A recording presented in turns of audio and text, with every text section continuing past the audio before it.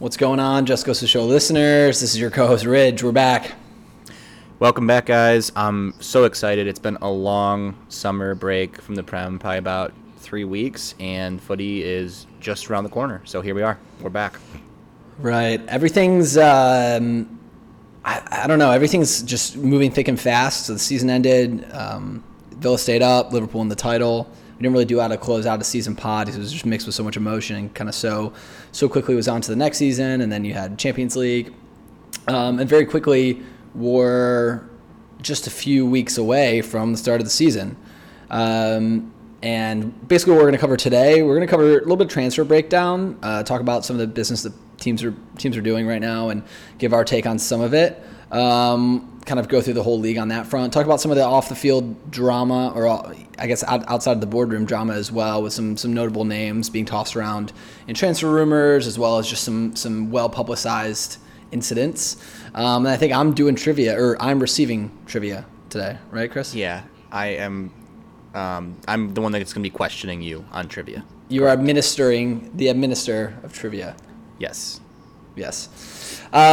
So we're back in 10 days, I guess, outside of just the obvious games coming back. Anything that particularly you're most excited about with the start of the season? We're starting to get more of a feeling that there's going to be fans at games, not at full capacity. So I'm probably most excited about that, to be honest. I've been watching so much sports lately. Obviously, I watched all the Premier League. I watched the Champions League. Been watching golf, NBA bubble. It's been good, but to be able to see fans at a match would be really, really cool. So that's one thing I'm expecting to see, hopefully. And, I mean, outside of that, like just the fact that there's been such a short break, I'm excited to see new faces and new places, as always, at the beginning of a season. And it's a fresh start for our teams, especially seeing Villa hopefully rebound and play a little bit better this season with all of their new signings. Nobody so far, but we'll see if they make anybody. And I don't know, what about you? What are you most excited for? I'm most excited on a very selfish, like Homer fan front. I'm excited and feeling positive about momentum at both Crystal Palace and Aston Villa. I almost combined that to make Crystal Villa. But I'm feeling quite good about where, the way the clubs are moving so far this summer, despite the lack of business on Villa's end. I do feel good about some of the office moves that they've made and our outlook moving into next season. Same thing with Crystal Palace. So that's very selfishly just kind of like on the two teams that I support. On a big picture note, I'm excited for the top of the table coming into the season, right? Like Liverpool haven't really strengthened. You can tell City are raring to go with Pep. You see Chelsea strengthening in absurd numbers right now as well. You feel like Arteta's got a good hold on things. It's really easy to Mourinho at Spurs. Right, Mourinho's signing United players with a huge push at the end of the season with Bruno. I mean, there's 6 teams, the big 6, all, I would say maybe Spurs and Arsenal lagging a little bit, but all of them feel like they have a decent chance at some type of title challenge maybe coming into the season. I don't think they're expecting to win the title unless you're Liverpool, City, maybe Chelsea, but all those teams have to feel like they have somewhat of a shot if they get off to a good start. Right, and so it doesn't feel like it's like a 2-team league going into the season, which I think it had that feeling last season. Definitely. So I don't have that feeling at all. And then, of course, I'd be remiss if I didn't mention before every season when the fixtures come out, I do get an email from my old man, shout out Andrew Ridgway. He has a massive spreadsheet that he creates of every team in England and in Europe that we support, that we have memberships or season tickets to, which is quite a few, embarrassingly high amount of clubs. And he makes a spreadsheet on where or when their fixtures are that are released, what might be moved due to TV interest, as well as where the games are located. And he tends to highlight ideal weekends for getaway trips. And circling back to what you said, you're excited about is fans back in stadium. From the old man himself, he predicts December. He thinks fans will be back in grounds. Well, I hope so. I mean, tickets might be a little bit tough to come by. We'll see with the lower capacities. I wanted to interject 1 second because you mentioned how many different clubs you have memberships or tickets to. And I'd be remiss if I didn't share one of my favorite jokes from across the pond, a Niall Glenn favorite, that Andy Ridgway has more clubs than Tiger Woods, which is kind of stupid because all golfers have the same amount of clubs. But They love that one. So if we had a lot of English listeners, I'm sure they're laughing really hard right now. Yeah, it's classic. It's like we, everyone knows, especially if you listen to the pod, I'm Villa through and through. Like, had season tickets since birth, but the Crystal Palace story of how I became a Crystal Palace fan, over a decade ago, and then how everybody else seemingly in Southeast Michigan then became a Crystal Palace fan, and then you add on some of the other memberships we have at clubs like QPR and teams at Fulham, teams around London, so we can watch championship games and stuff, and it starts to get to be a lot. Like my dad has like a wallet of all the memberships and season tickets. Yeah, but QPR, Loftus Road, Fulham, Craven Cottage, those are fun grounds to go see matches at, so I don't blame you. I've been to both under your dad's membership, so. Yeah. I've been to both with you. So I think thinking about all the business then that's been happening, moves in and out of the Premier League. I say in and out, but a lot of the big moves are actually coming into the Premier League. It seems I've been reading headlines more than ever. It feels like the allure of Premier League football maybe even has risen a little bit more. I don't know if that's there's financial repercussions there because of the TV deals, or just because the league got a ton of publicity, during the lockdown, but I do feel like the allure of the Premier League is stronger now than ever, and so you're seeing a lot of movement into the Premier League. So, Chris, like just some transfers that you've seen early on that you want to highlight or give like a special shout out to. Well, I mean, the first team I wanted to talk about was the team that did the earliest business and probably the most of it, which was Chelsea. And I mean, if there's any team that's strengthened, it's them. And we all knew about it months ago that it was happening. So Timo Werner from RB Leipzig, prolific goal scorer, should be a number 9 for them up top. And then Hakim Ziyech from Ajax, Ben Chilwell from Leicester, Thiago Silva just came in on a free, Malang Sarr from Nice. I think there's no question that Chelsea have gone head and shoulders above the rest of the top of the table and everywhere in the Prem. And they were a team that also did pretty well last year on a transfer ban under Frank Lampard. So it's his first year with new signings. And I think that, basically all of those seem smart to me. There's not one that I would think would be a poor signing. And if they could bring in Kai Havertz, who they're linked heavily with and have been for months, that'd probably be their best of the bunch. So I'm excited to see some of this German talent coming over with Werner and Havertz. And, Chelsea was a team that already had a lot of young potential. Mason Mount, Christian Pulisic after the return, playing excellent. They got guys like Hudson-Odoi, who hasn't really had much of a chance to play but could. I don't know. That's a scary team for me. It's a scary team. I think the word scary is exactly the one I would use. You throw Timo Werner up front. That's kind of what they were crying out for last season. I love Tammy Abraham. I hope he goes to Aston Villa and makes a move for his career because he's probably second, if not third, in the pecking order there. But they were kind of crying out for like a bona fide goal scorer, right? Olivier Giroud is a good player, but they needed a young number 9, kind of like what they did with Drogba. Now Werner's a very different player, a much more modern striker as opposed to a target man like Drogba was, but he's a fantastic player. Very fast, very pacey. If people haven't watched him play, very pacey. Germany's number 9. So, that's a massive signing. That's what 50 million pounds, 55 million pounds, which as a steal in today's market, this craziness. Yeah. To get a proven goal scorer like that from a top league, at a young age. That was a steal. Yeah, and then they go out and get Ben Chilwell, who's a year younger, 23 years old, English defender. Chelsea have a history of signing English players at left back position. I think about Ashley Cole, who held down that left spot next to John Terry. So Chilwell was excellent, I thought, for Leicester last season. Yeah, I'm a bit concerned about Chilwell's defensive ability. Like I've seen Zaha kind of cruise through him, and I'm not as deep in the Chilwell Kool-Aid as everybody is. But I don't think he's a bad player. I'm not looking at that 55 million pound signing and I'm like, oh, that's bad business. So, what are your thoughts on Thiago Silva? So my thoughts on Thiago Silva are I was surprised. Like when it was like, oh, he's going to Chelsea, like. All the other signings are like, okay, we have, big names or up and coming names, right? The Ziyech, Chilwell, Werner all fit like a certain mold, right? They're,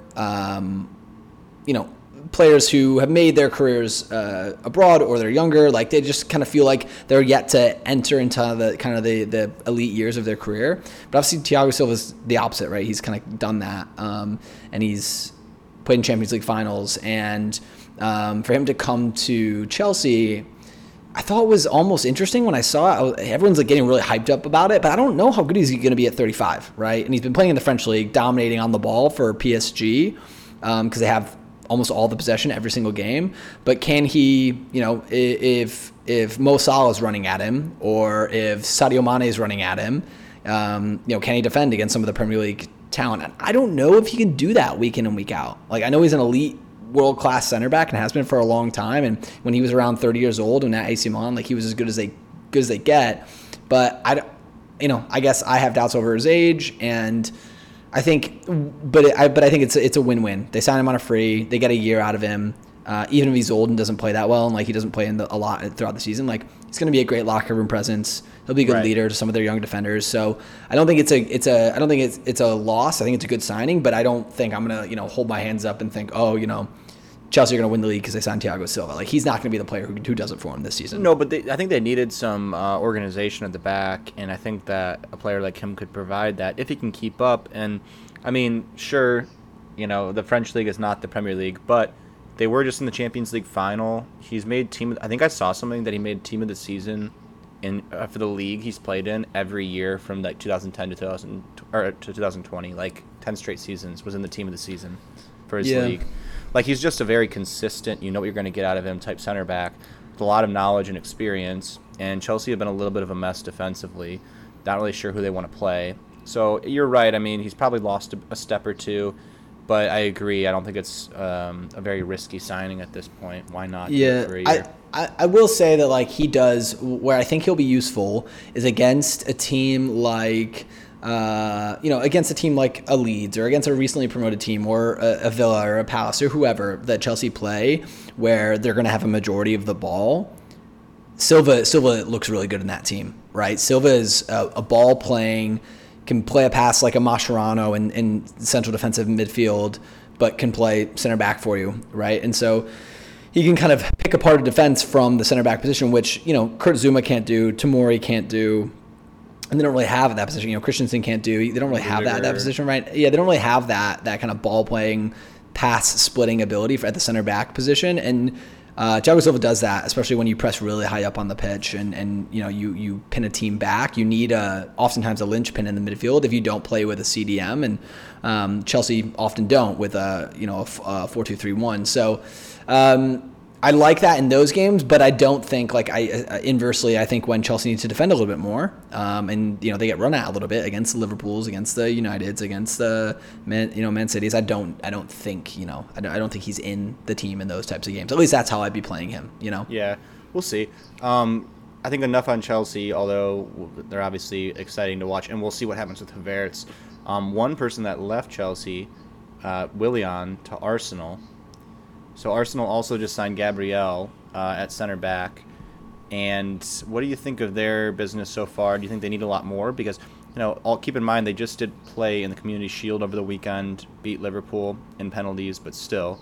What do you make of their business thus far? Do you think they need to do a lot more to be competitive? Yes. I think the interesting thing about some of Arsenal's signings is they're definitely a profile below Chelsea's business, right? Like when I think about Chelsea's business, it's like, okay, Roman Abramovich is like done fucking around and finishing behind. He got that transfer ban. He's pissed about it. He's coming back with a vengeance. He's got free reign because of COVID. The FFP rules are very, very loose, if not non-existent.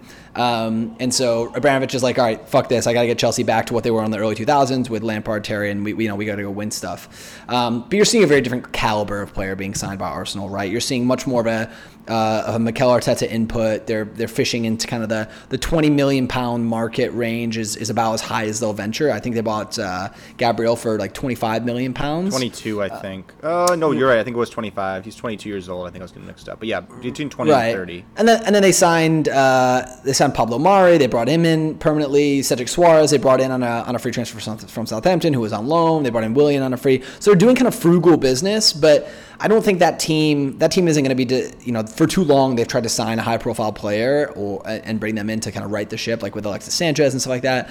They need a good coach through and through, and their team Arsenal's going to succeed or die based off of how the academy class and how the younger cohort of players develops through Arteta, right? The Joe Willocks, even Maitland-Niles if he stays, Bernd Leno being a relatively younger keeper. A lot of these younger players coming through under Arteta's tutelage will ultimately be the decision on where they finish. They're kind of almost like a year behind Chelsea, right? Like Chelsea last year with the transfer ban, like looking to youth and trying to home grow a lot of their players. Well, I would say they're at least a year behind, but yeah. Right, I'm just kind of comparing them to that Chelsea team from last season. Right. That makes sense. Another recent signing that I don't know if it's been 100% officially confirmed, but it's basically confirmed everywhere, is Donny van de Beek to United. They haven't done anything else really besides that, but do you think he just slots right into their central midfield? See, I don't know, actually, and I'll hold my hands up and say I don't know. Van de Beek does kind of has like an industrious central attacking midfield feel to him. So I'm trying to think. He plays in Bruno's his natural position is Bruno Fernandes's position, but obviously Bruno's there. So does he play in the midfield three? Is it Bruno, Pogba, and Van de Beek? Is that the midfield three? I don't know, because traditionally Van de Beek's played quite far up the pitch there, and then Pogba's forced to stay really far back. And so traditionally they've gone with more of a box or defensive midfield in the three there. So I'm interested by it. I think it's also an intent, hopefully, of United, by saying, hey, we're going to buy another strong attacking midfielder on. So, if Bruno's not playing as well or not having the best game, maybe Bruno drops a little bit deeper then and Van de Beek goes in there. No, I think they can kind of shuffle it around. But no, I think that Van de Beek would play a little bit more defensive than Bruno would. I mean, I think in theory, like United fans with this signing are thinking, okay, Pogba next to Van de Beek, Bruno on the top of a little trio there in the midfield. But it never really seems to go that way for United. I mean, Pogba rarely makes more than like 20 appearances a season, and I don't know. It seems like I always end up seeing McTominay in there or Fred, or I don't really know exactly what they'll end up doing, but I do think it makes sense for them to be upgrading in the midfield. And obviously, they've been linked a lot with Jadon Sancho, which doesn't look like that's going to be happening. They're definitely looking for another attacking threat. Also been linked with Jack Grealish, but what do you think? I mean, I personally like Mason Greenwood as a regular option for them. I like Bruno, obviously, should be playing every match. And then you got Rashford and Martial already. So, I mean, do they really need more attackers, or is it just for depth? What do you think? Yeah, that's the thing. It's like if I don't see the 40 million that they need to spend on Van de Beek. I think what they need to sign is someone to go next to Maguire. They've invested. I don't really think Maguire is that it was worth the fee that he got, and I don't know if he's capable of leading a world-class defense, like a Real Madrid-esque or AC Milan or Inter Milan like S defense that goes and wins a Champions League, but they've invested in him and they've made him captain. So you've got to get somebody to go next to him, because Lindelof for me isn't good enough. And then even at the outside back position, they're playing Luke Shaw and Brandon Mason. They have Wan-Bissaka on one side, and so maybe Brandon Williams. And so maybe you put someone on the other side there. You sign a really, really strong outside back. But I think that's where those are the two positions that need strengthening. I think the best bit of business they did was they kept Dean Henderson. They signed him on a 5-year deal, and now Dean Henderson and David De Gea, which is going to be the most tightly contested goalkeeper battle for a starting spot that I think we've had in the Premier League in a long, long time. It's like a D1 top 3 school in the country having a quarterback competition in training camp. You know what I mean? I don't really see them benching De Gea, even though I love Dean Henderson. He started, I think, every match for me last season as my starting goalkeeper in my fantasy prem lineup. I love Henderson, but I don't know, man. De Gea's too big of a name. I don't think that Solskjaer benches him. So I don't see Henderson playing outside of cups at the beginning, at least not for this season. We'll see. I mean, I think Henderson's a better player, so I think until De Gea makes his like 5th mistake of the season, then maybe we'll see. Right, and then maybe De Gea doesn't because there's someone right behind him, and he's got someone pushing him for a starting spot. So overall, I think that's good business from them.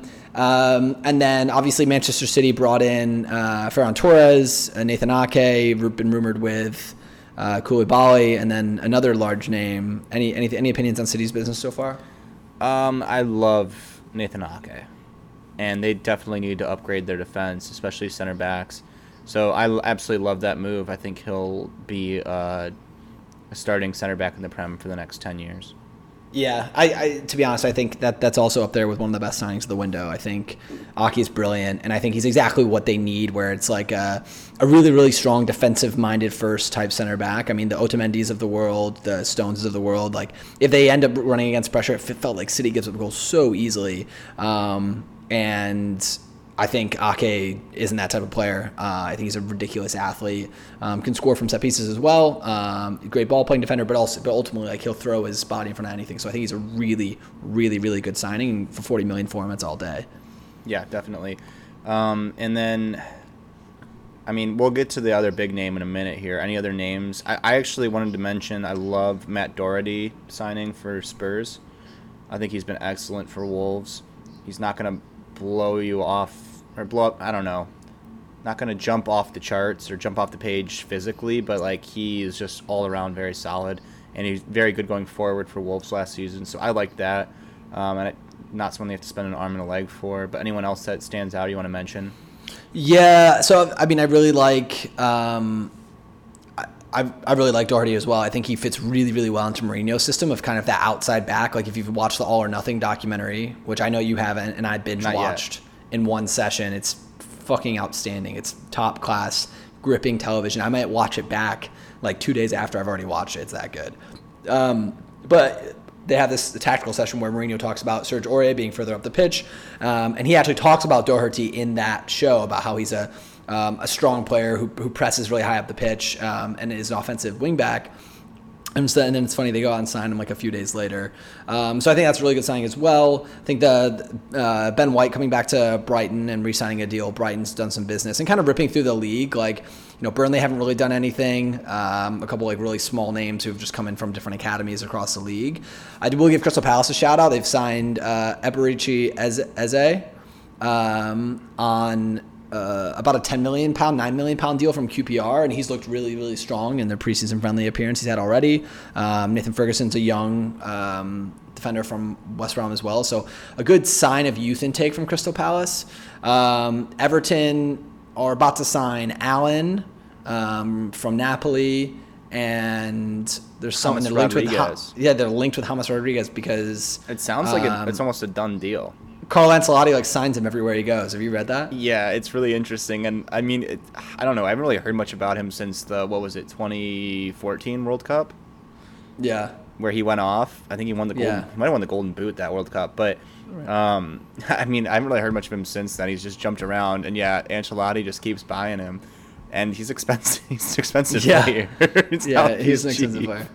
Right after that World Cup, he's been an expensive player. He hasn't really done that much at the club level, but he really, really tore apart that World Cup. So it'll be interesting to see what Everton do. I think everyone's waiting to see what does Ancelotti do with a full off season and a full season. Can they manufacture more goals? And if they sign a player like James, that's a player who can clearly do that for you.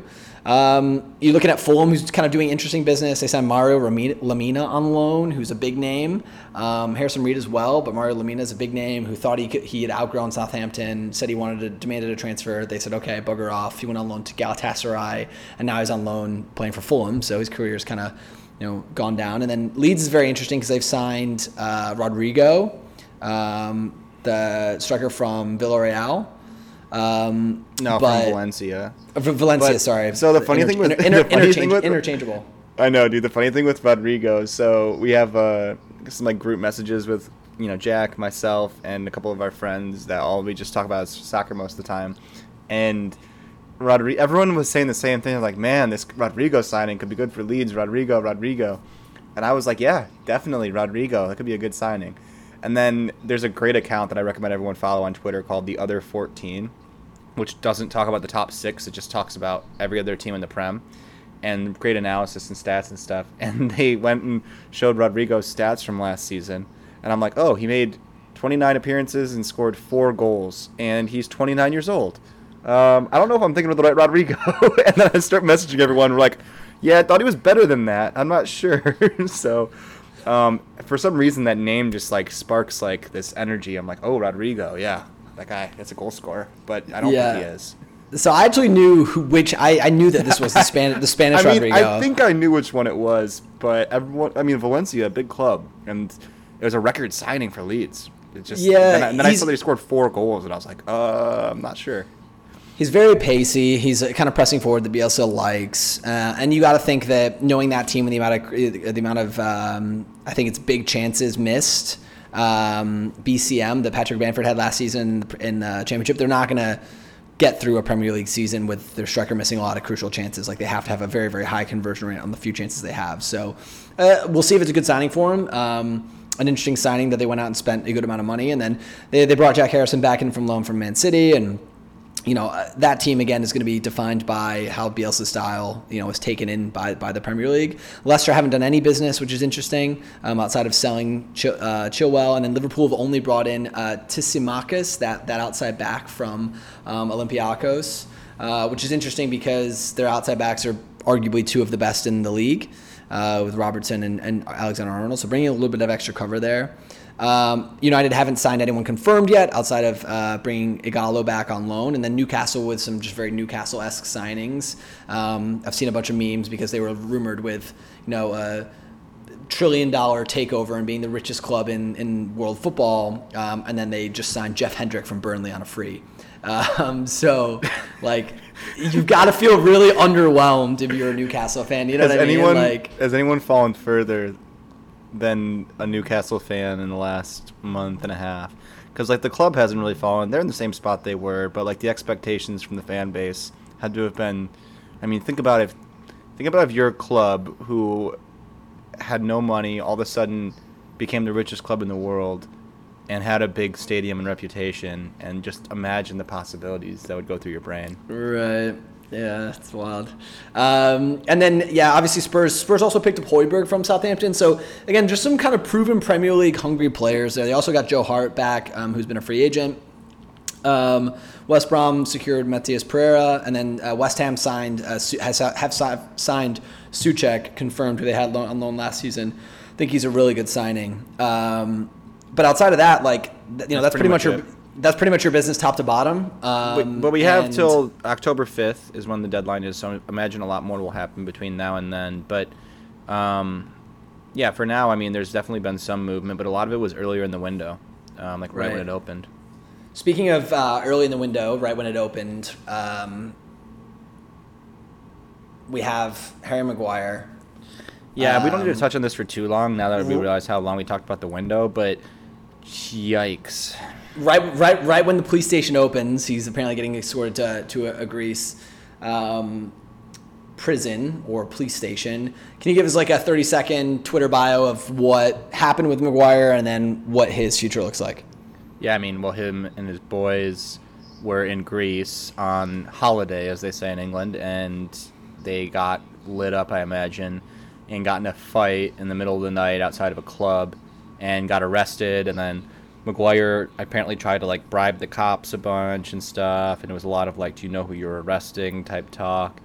And he ended up getting charged, which apparently the courts in Greece take less than 2 days to have a full trial. We couldn't believe it. We were talking about it because normally it's 6 months, it feels like, to even hear anything here. I don't know. I mean, I've never been arrested, but it seems like it takes a while. And so he already got convicted, guilty. Now he's got some prison sentence that's delayed, half of the players in Europe do at this point, for tax evasion, but his is for assault. And then he got dropped from the England squad. And yeah, I think that's the Twitter bio. Twitter spiel. Yeah, that is the Twitter bio. Yeah, who knows what actually happened, right? It seems like it's a cartoon, right? He got in a fight. Apparently, his group claims that his sister was drugged with a syringe and she passed out, and then these people who were like fake cops drove him to the police station and said, "You're arrested, like you owe us money," and he was like, "What's going on?" And then they got in a fight, and anyway, there's just a lot of wildly different reports out of Maguire's camp as opposed to the Greek police camp. But he's arrested and he was convicted in a Greek court, and then now is like going through a retrial system. So who knows how it works in Greece? Be careful when you're out there. Don't get arrested, especially if if you're a big name. Not that you're listening to the podcast, but be careful. Let's spend 5 to 10 minutes talking about Messi. 5 to 10 minutes talking about Messi. So closer to 5, hopefully. With Lionel Messi, my understanding and everything that I've read so far has kind of been they lost the Champions League. They lost in the Champions League. They got blown the fuck out. Brutal loss. Brutal loss. Embarrassing loss. Everybody is ruthlessly analyzing the fall of Spanish football, right? It's a one-team league. Barcelona's nobody. Messi takes up 50% of their payroll. Messi's 33, Suarez is 33, Rakitic is 32, Busquets is 33 or 34, Piqué is 34. All these players who've been so good for so long are no longer, they're still good players, but they're no longer capable of just kind of continuing to bring this old core through these championships and win trophies. And you're going up against other teams like, Bayern, who has this crazy rotation of all this youthful talent, Joshua Kimmich, Serge Gnabry, all these players, Alphonso Davies. So, they got blown the fuck up. Everyone's saying Barcelona suck. And then everybody kind of rises up the ranks and say it's all down to their top-down management. They've invested really poorly in the club. They bought Philip Coutinho for like £80 million. Then he ended up going on loan to Bayern and ended up scoring against Bayern in that game. And that was very symbolic. Twice off the bench, yeah. Right, very symbolic of like their extreme mismanagement. And so everyone kind of, there's protests happening outside of the grounds. In Barcelona, and people are saying that the president needs to leave. I'm also reading that like the president of football operations originally he came up through the basketball side of the business and like doesn't actually know that much about football. And everyone's demanding that he resigns. So anyway, amongst all of this, Messi makes apparently behind closed doors tells Barcelona that I want to leave. Right, the club needs a rebuild phase. It's going to take 5 to 10 years. I'm 33. I'm not going to be a part of that. Like it's my time to go. Right. And they don't take to it very well and say that, well, you have a contract, you have a minimum free release cost of £700 million, 700 million euros, which obviously no one's going to pay. He's 33 years old. And so then Messi then appealed to La Liga saying that they need to be able to remove my fee, my minimum free release clause, and then La Liga upheld it and said you signed the contract. That's what your release clause is.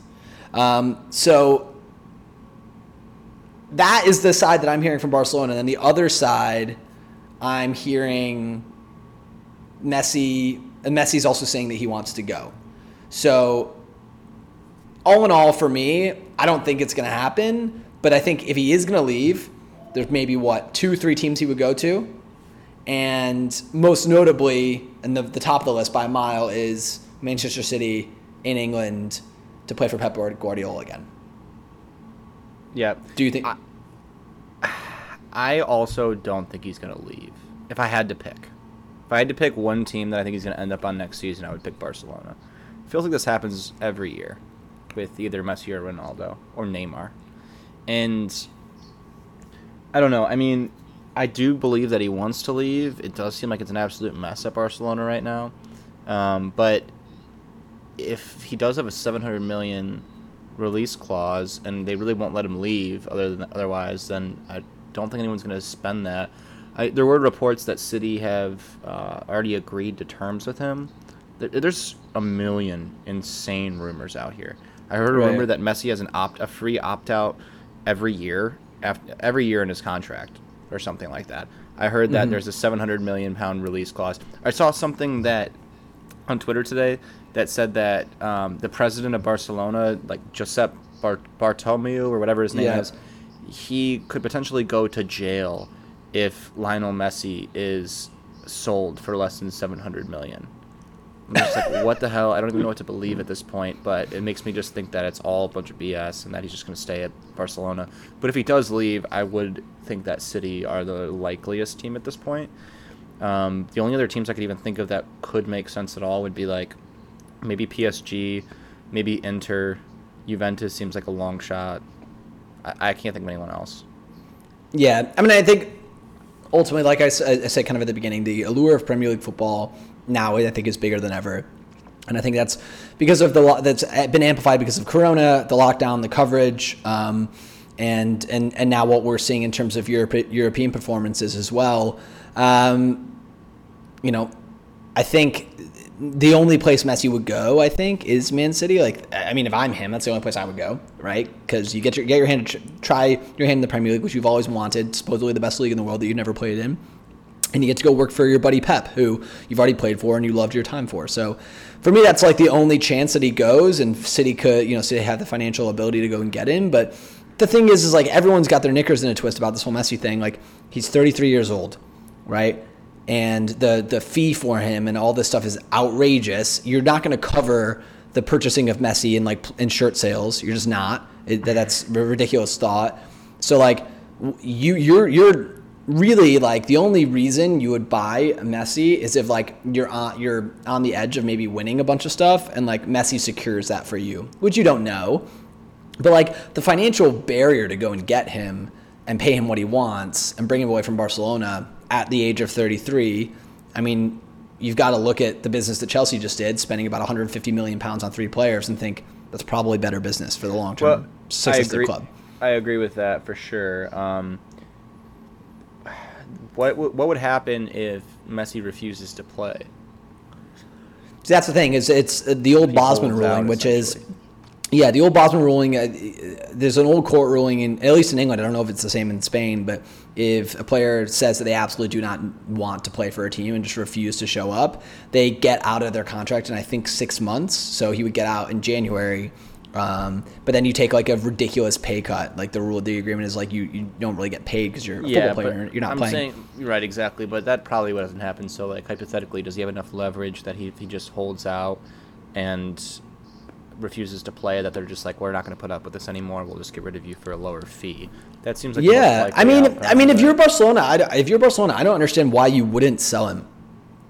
Like everyone's protesting saying, oh, Messi wants to leave, like you got to keep him, like it's upper management fault. Like if you're upper management, like get rid. I know it's hard because you've had him for forever since he was like 12, but like get rid, liquidate the asset while you can, and reinvest in the infrastructure of the club, which is so desperately needing a massive intake of youth and young talent, Yeah, and if he wants to leave, then it's just like you kind of got to let him go at this point, I think. Right, someone's just got to have the balls at Barcelona to face some backlash from the fans and do ultimately what Real Madrid did last year, which was let Ronaldo go for a big fee. Real Madrid look like geniuses, They're not dealing with any of this nonsense. They got ahead of the whole decline and. They went out and won La Liga. So I think if you're Barcelona leadership, you just got to get rid of Messi. I think it's obvious, and he wants to go. I don't really know why they want to keep him. I guess it's just fan pressure and like the idea of losing Messi, who is quote unquote the greatest player in the world. At 33, like is he still that? I don't know. I think we're gonna get some angry tweets from Alex Zermer, though, one of our most dedicated listeners. Maybe. I love you, Zermer. We definitely didn't talk about Messi with enough respect and honor that he deserves, at least in Alex's eyes. But I don't really have anything else to say on it. I'm sure we'll have another update in our next pod if we hear anything more. But, I mean, this is just typical summer rumor, clickbait stuff, a lot of it, I think. So, yeah, agreed. I don't know if it's going to come to fruition. But how about we move on to our trivia? What do you say? Let's rip it. Okay. Let's rip it. So this is going to be our last segment. We're not going to do Predictor because the Predictor hasn't actually started yet. I anticipate that it'll be up by our next pod. So we'll get a league code out on Twitter, Instagram, and then we'll announce it in our next pod. But we'll be doing those picks next week, more than likely. For now, we will do our trivia and then sign off. So I'm going to be, again, providing the trivia to Jack. And I thought about it a couple of different ways, Jack. I think, would you rather, because this one's, you could go either way. Would you rather be timed or would you rather have strikes?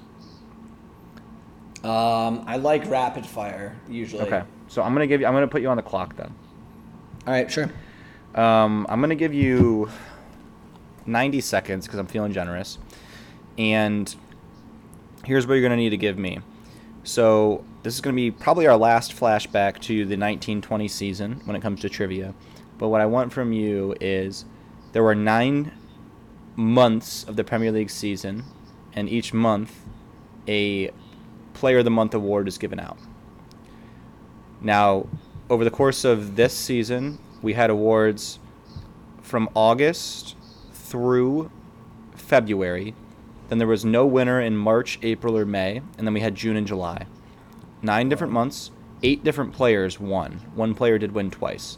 I want you to name those 8 players who won Premier League Player of the Month awards last season. Timer starts now. Wow. Okay, Aubameyang. Aubameyang won in September. That's one. Okay, Pulisic. Pulisic, no.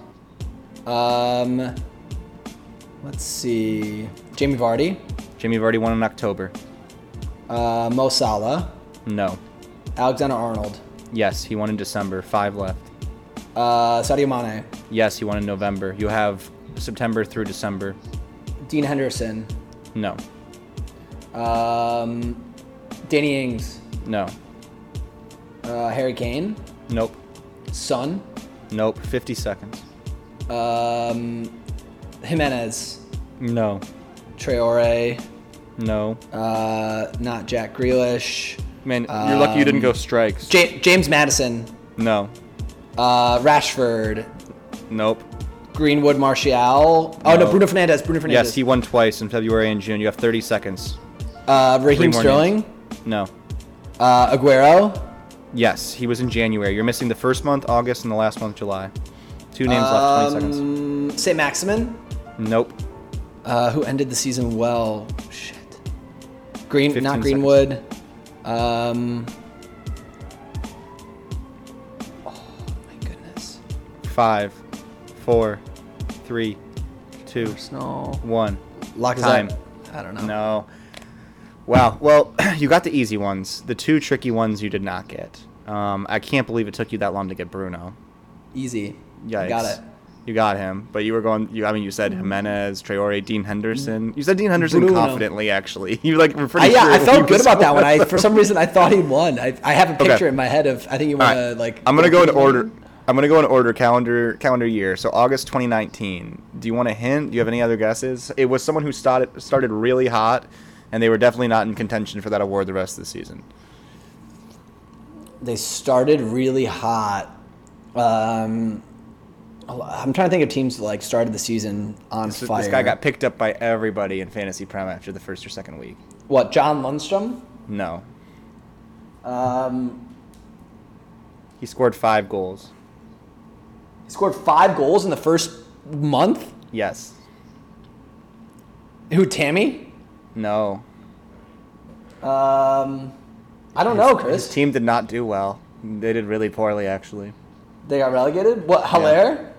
Timo Pukki. Timu Pukki. No. Timo Pukki. All right. Damn, I'm an idiot. I should have gotten that. against Timu Newcastle. Pukki. You should have gotten him. He won Player of the Month in the first month. Yeah, he had 5 goals. That's Great. wild. They got off to a hot start. Damn, Norwich. R.I.P. Yeah, all right. August 2019. Yeah, we'll never talk about them again. September, Aubameyang. Got that. October, Vardy. Got that. November, Mane. Got that. December, Alexander Arnold. Got that. January, Aguero got that. That was his 7th Player of the Month award, the current Premier League record. 6 goals and 1 assist in 3 appearances. February, Bruno. June, Bruno. July, I thought you would get this one. I thought I had it with Pulisic. For some reason, I thought it was him. I gave this to my roommates, Andrew and Brady, earlier, and Andrew guessed Pulisic. But he did not get that right, obviously. They couldn't get this one either.